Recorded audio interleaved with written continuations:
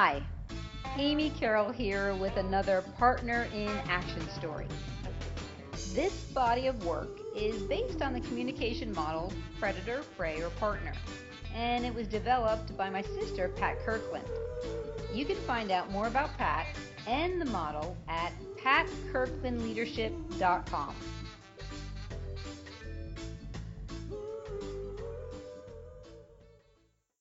So, something you should know about me is I'm a recovering predator. And this is a story I want to tell you about that happened a few years ago, because it's just such a classic example of the power of this work. Now, I travel a lot for my work, so I'm on the train constantly back and forth from the airport. And this one day, it was a middle of the week, about 3 o'clock in the afternoon, so the train was full of teenagers.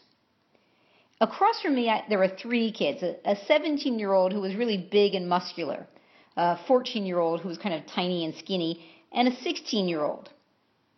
Now, here's the thing. The 17-year-old had his arm really aggressively wrapped around the neck of the 14-year-old, and you can tell the 14-year-old was not enjoying himself. The 16-year-old, sitting across from them, was laughing at the whole thing and making fun of the situation. And I got to tell you, I couldn't decide who I was going to hit first, the 17-year-old or the 16-year-old, because someone was going to get hit. And I decided to start with the 17-year-old. Now, just before going full protective predator mode, I stopped myself. And I said, Amy, you can't go predator, honey. Now, here's the reasons that I was not willing to allow myself to go predator. First of all, the number one rule is if a person's life is not in danger, it's hard to justify predator. And frankly, the 14-year-old, he was in pain, he wasn't about to die.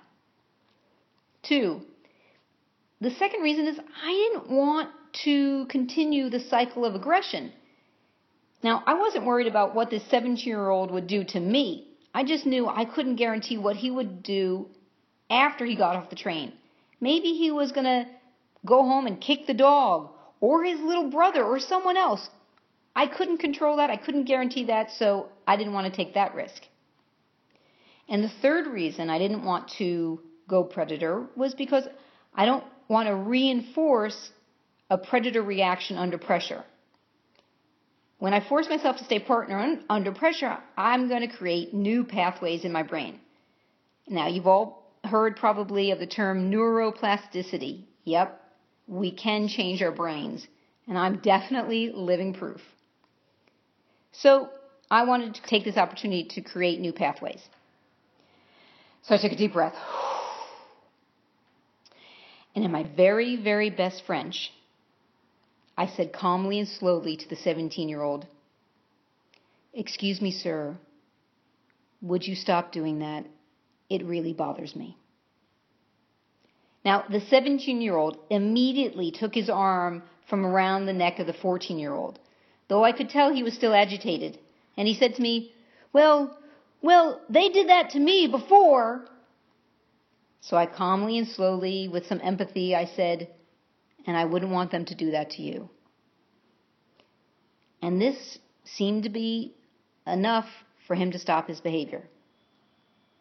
And when I analyze it, I think about what were the reasons why it worked. Well, my belief is I did several things very effectively.